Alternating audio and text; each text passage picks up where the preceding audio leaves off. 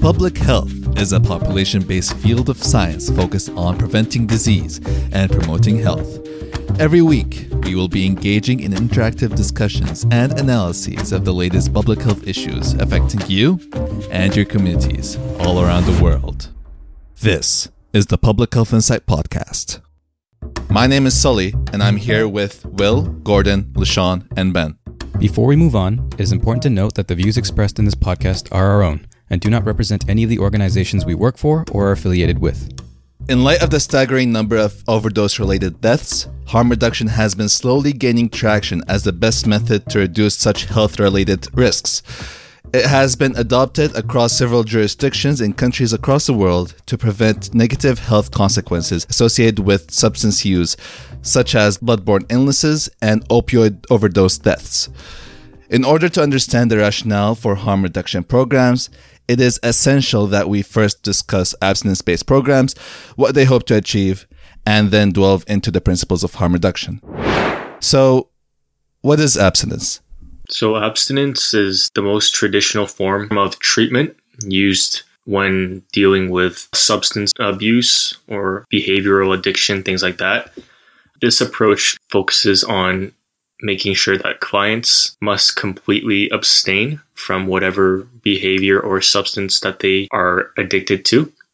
And it's believed that individuals who have substance use disorders cannot moderate and control themselves in a way that leads to negative consequences. It's tricky though, because like you said, Will, you have to look at abstinence in the context of two different things. You have to look at abstinence from the context of someone who's already addicted to a certain behavior or substance, because you can also be addicted to things that aren't drugs, right? So there's certain people addicted to things like sex. So abstinence comes in also when you haven't yet engaged in that behavior. And in that case, abstinence perhaps is more effective, but we're going to talk a little bit more about how abstinence might not be the best choice for people who are already addicted to a certain behavior or substance. The main thing of abstinence, and it's a good point that Gordon raises, that there's a spectrum of addiction in terms of where you're at. And I feel as though abstinence is, you could argue that it's good at the beginning because, you know, number one, you never have a person in contact with the addictive source, whatever it may be. But at the same time, I feel like without proper like communication, conversation, you're just kind of like making them want to do it more. You know, there's like the rebellious aspect of like, oh, you mean I can't do this? It just makes you want to do it more. So I feel like you have to be kind of cautious when you do abstinence. So like you're referring to the Say No to Drugs campaigns that were going around for a while? So you had the Say No to Drugs campaigns targeted at children. Specifically at children in the way that the media was like, they had like, I think stuffed animals and like, this is your brain on drugs. And it was like an egg fried on a pan and like, What? Yeah. And like kids would completely miss that point and be like, huh, that's kind of cool. Maybe I should try drugs. You know, like that stuff might have the opposite effect of what we're doing with. And, you know, history has shown that it kind of has. But, yeah, there are some pros to abstinence, but personally, I'm not completely convinced.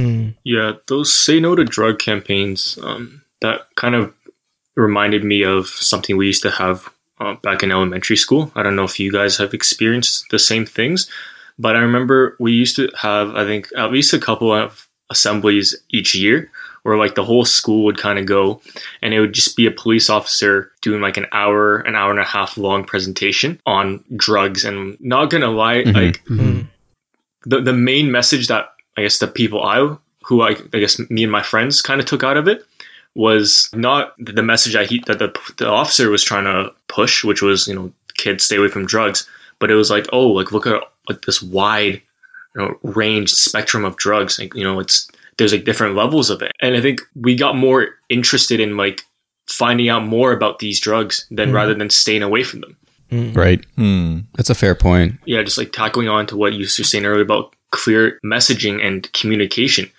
It's like from those assemblies, I feel like that they really missed the ball there with communicating properly. Instead of communicating kids stay away from drugs, it's like, oh, like it's kind of opened up another door for kids to do their own research and like look into all these different cool names, and they have like pictures and everything. And here you're assuming that these kids like kind of never been exposed to information about these drugs, and then all of a sudden a police officer is talking to them about, oh, these different kinds of drugs and their effects and what they do. Yeah. Right. But I'm even thinking, you know how there's a whole debate about sex education in elementary schools and high schools, right? Mm-hmm. So instead of say no to drugs or say no to sex, Will, it's almost like, it's like maybe tell the children or, you know, the teens, give them the message exactly how it is type of thing, instead of trying to scare. Is that kind of where you're getting at? Help people to understand the beast that they're dealing with? Kind of, yeah. I just felt like that from my experience, at least, those assemblies was they made it very engaging. They had like videos of what it was like for people who were on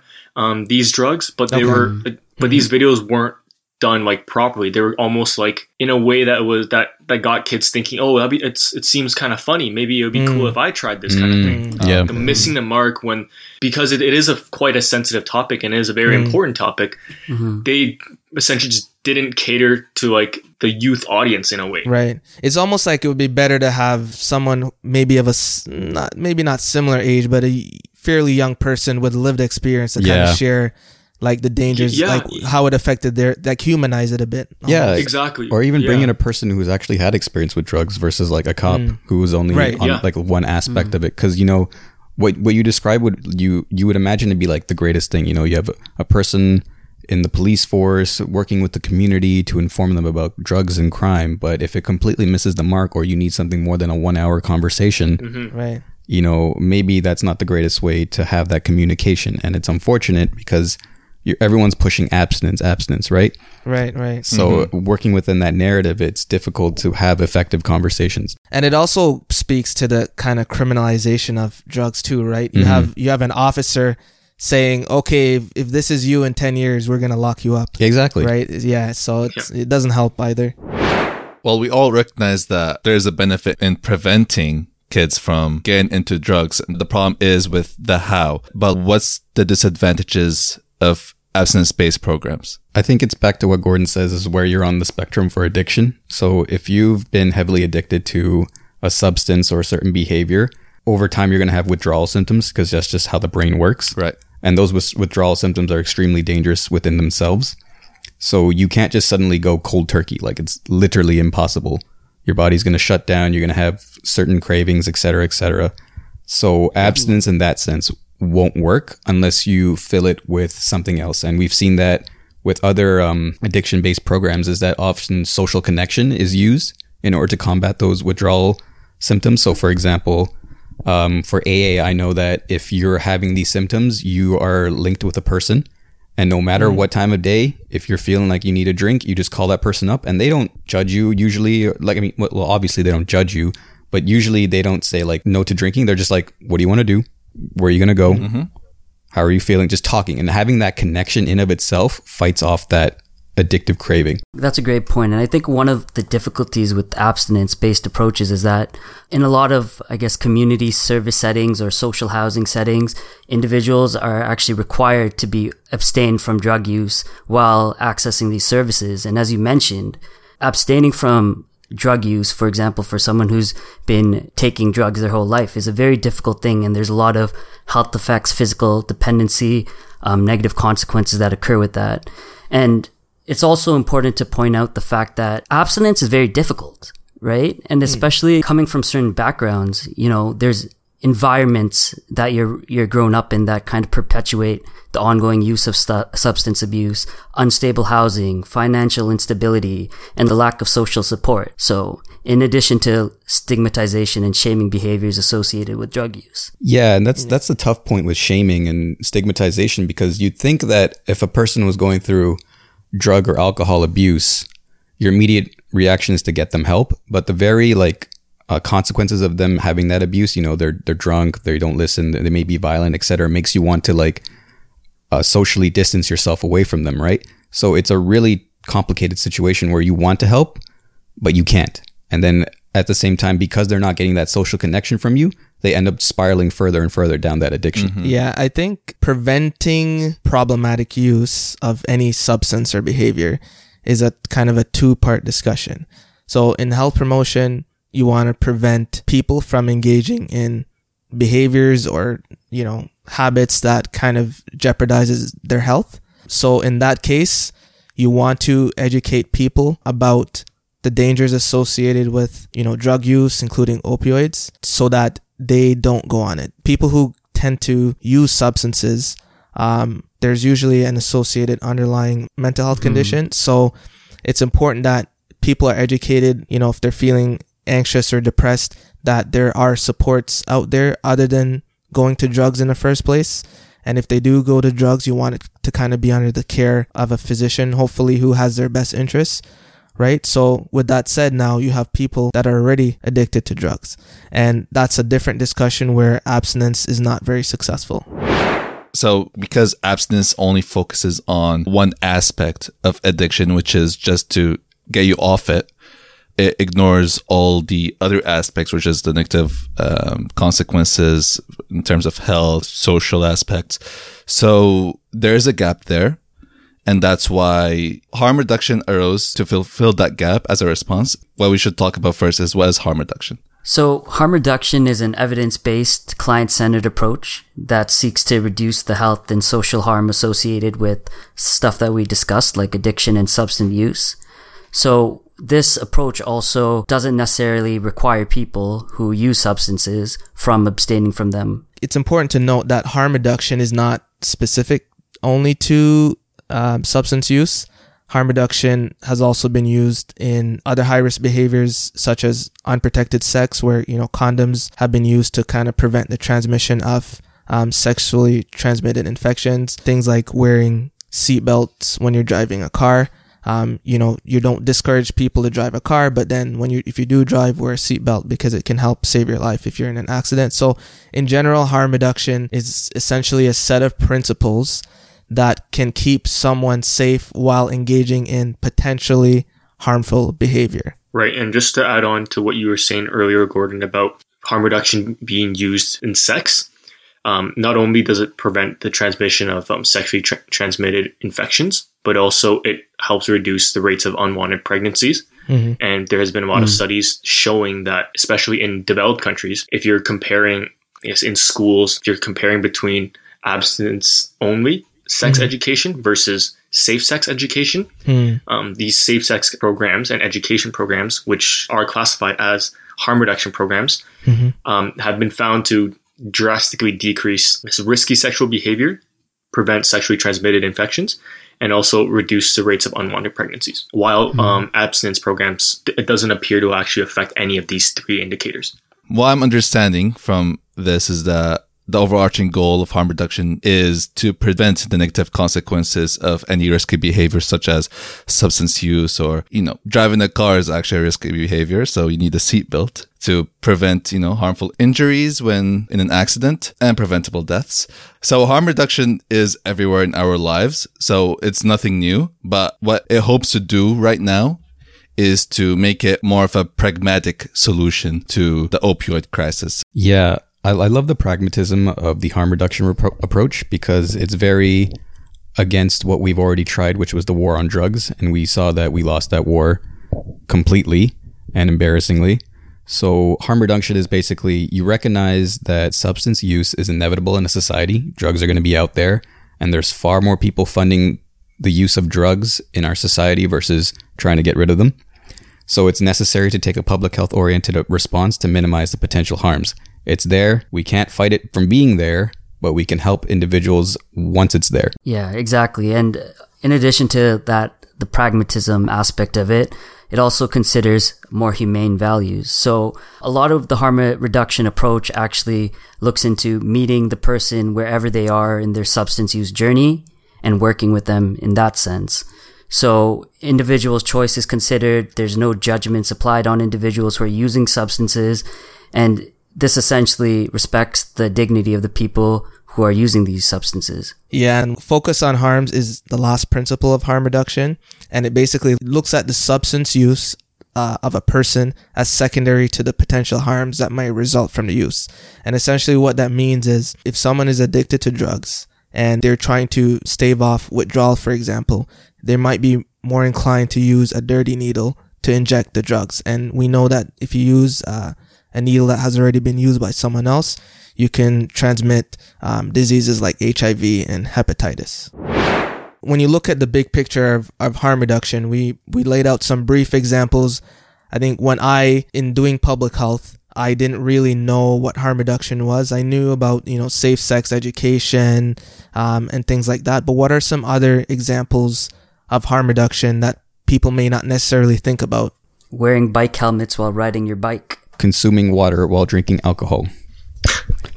Yeah, true. Another one too is, from the pharmacy perspective, is using a nicotine patch to help someone quit smoking. So basically you're swapping out smoking for the nicotine patch, which is a safer way to consume, I guess, nicotine. There are certain types of things that could be classified as harm reduction that often might result in risky behavior. For example, what I'm thinking of is helmets.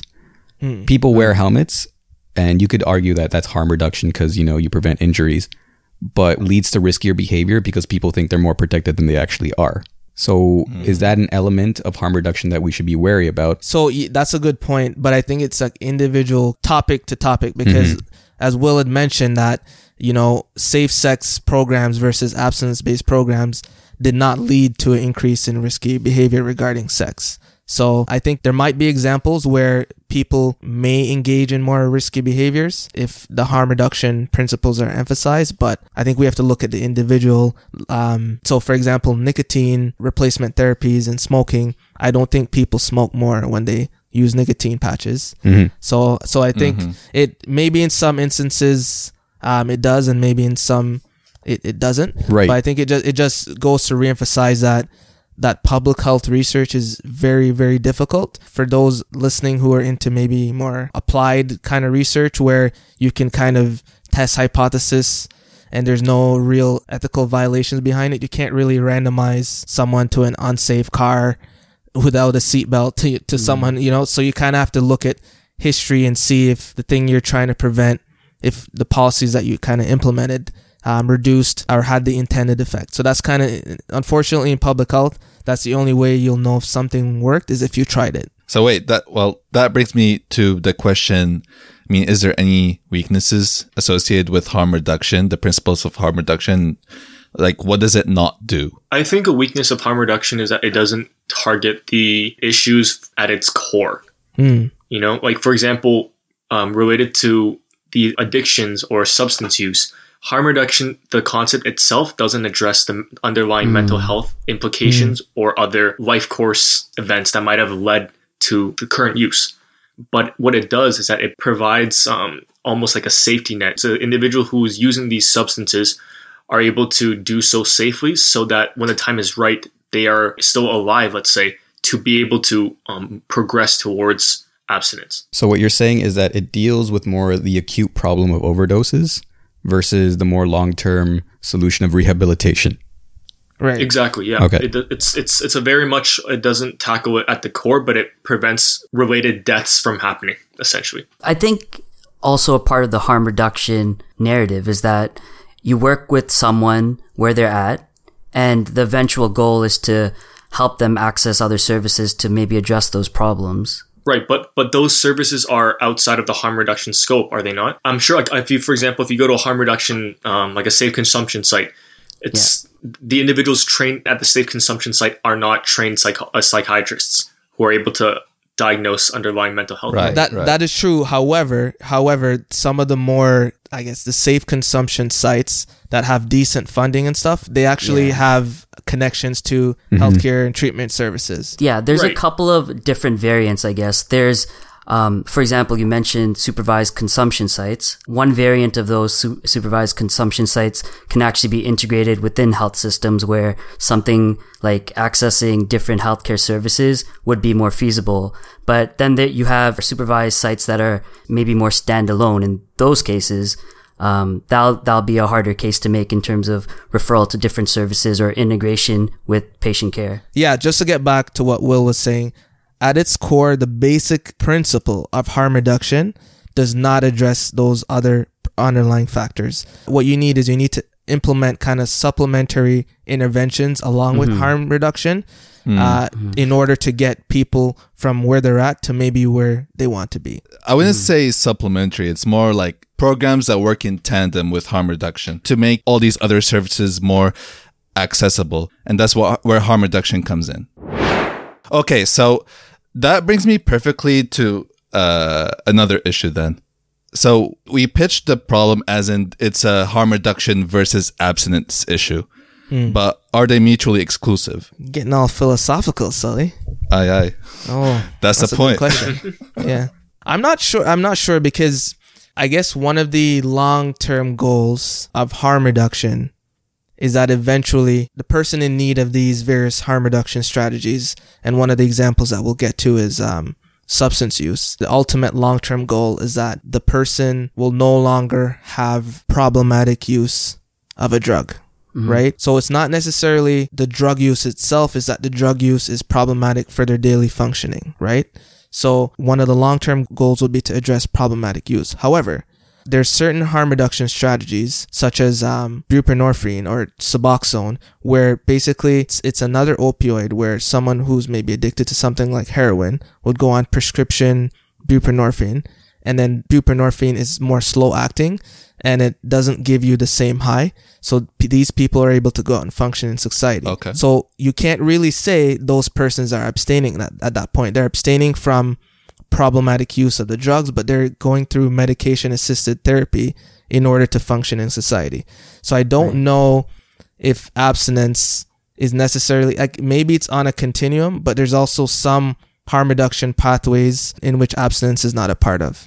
I think that's the way I see it. So just going back, it's like harm reduction, like we mentioned, is a client-centered approach. And so I think we have to consider the fact that if an individual, if their goal is to abstain from a certain drug, for example, then that would be kind of their endpoint, for example. Whereas someone else, their goal may not be to abstain completely. And like you mentioned, maybe it's a more manageable situation where it doesn't lead to adverse outcomes in their everyday lives. Right. It's interesting because the two terms harm reduction versus abstinence, I think if you look at it from the angle of harm reduction, like you guys, I feel like you guys mentioned, can encompass abstinence as part of the process. Right. But if you look at it from the perspective of abstinence, I think the term itself, to abstain from something, means to fully give up and not indulge in whatever substance or activity. So I find that if you're looking at it from the angle of abstinence, the two can never be related. True. Because, True. right? Right. So it really depends on which perspective you're looking at. Right. That's a good point, Will. Just to double down on that, abstinence is very difficult to achieve, as LaShawn had said earlier as well, because abstinence is relative to a period of time. So you can be drug-free for 2 years, and then a lot of cases where people who abstain from drugs often relapse, right? So if you relapse, you're no longer abstinent, and then you kind of have to start the cycle all over again. And even with that, I think there's a lot of dangers in starting up again, right? Because you know, your tolerance essentially goes down at that point. And if you're taking the same amount of the substance you were taking when you initially were starting, that could lead to an overdose event, right? My biggest thing, I think, with abstinence, I think it's the issue of relapsing, right? So if you have this concept where individuals are, you know, in order to be classified as, I guess, successfully undergoing this treatment, let's say, of any abstinence based program, and like, don't get me wrong, I'm not 100% familiar with like the specifics. There might be programs out there which, you know, it's like slowly easing into some abstinence. I'm not too sure.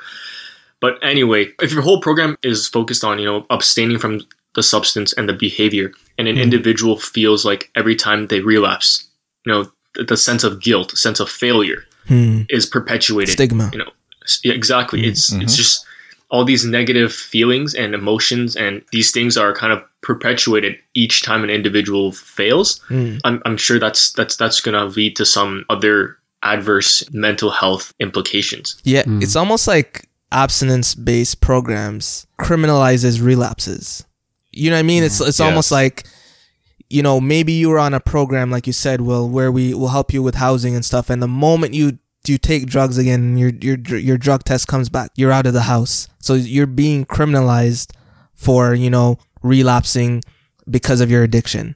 So I think in that way, abstinence-based programs can cause a lot of problems. Yeah, there's a lot more to talk about, but, well, we gotta wait for part 2, where we talk about safe consumption sites and the way they work, what they try to address, and we'll have a constructive, critical conversation about that. So stay tuned. Find out on the next episode of PHI.